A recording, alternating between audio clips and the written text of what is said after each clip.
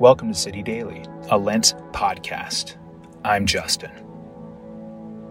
When a storyteller can change my perspective about something I thought I knew so well, it leaves me confused, joyful, and wondrous.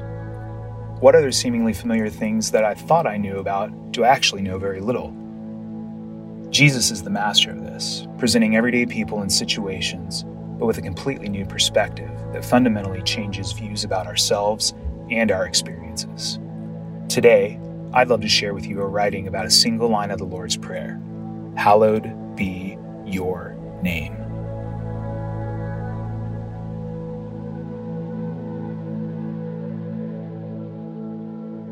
Taken from May It Be So by Justin McRoberts. I own a baseball autographed by the 1974 Oakland Athletics. The ball is special for a few reasons. First, because 1974 is my birth year, and second, because the A's won their third straight World Series title.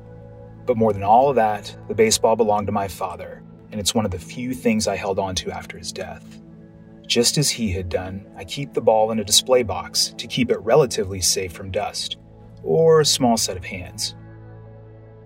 When my son Asa turned 4 and began playing baseball, he became more interested about the glass and case ball and started asking questions about it. Mostly, though, he wanted to take it out and play.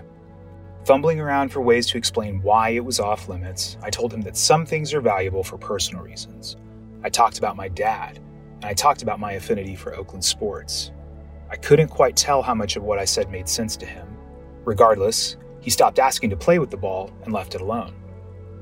For a while.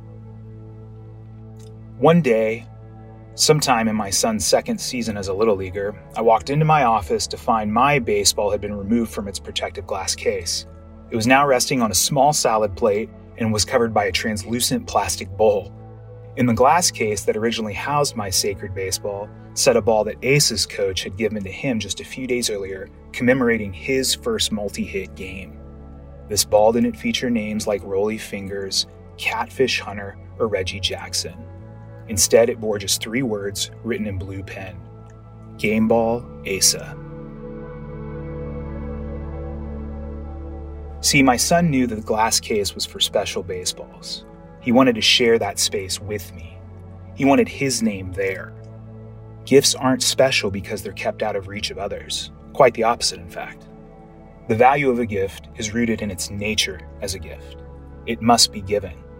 In being given, its value is established and even multiplied. That baseball I kept in a glass case was just one of 150,000 used in the 1974 Major League season, until someone passed it around the Oakland A's locker room to be signed. When my father brought it home, he handed it down to me, and it became a very different kind of special.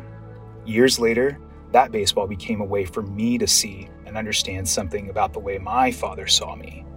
He cherished and valued that baseball, so I must be somebody very special to him if he wanted me to have it. The power in a gift is that it changes the recipient. At the beginning of the Lord's Prayer, I'm invited to call myself a child of God and a member of God's family. Praying, "Hallowed be your name," takes me further, recognizing that the one whose family I am claiming as my own is the very same one in whom all things were created. Things on heaven and on earth, visible and invisible, whether thrones or powers or rulers or authorities. He is the one through whom all things have been created, the one who is before all things and in whom all things hold together. I am a child of that God. I am a member of that family.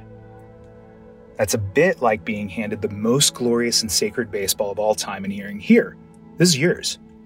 Then, you look at it, expecting to see the names of revered heroes of the faith and of history, but you find your own name instead. So no matter what my son cognitively understood or didn't understand, he emotionally assumed a very special place in my heart. This prayer is asking you and me to do that same thing, but on a cosmic, divine scale. This, then, is how we should pray. Our Father in heaven, hallowed be your name.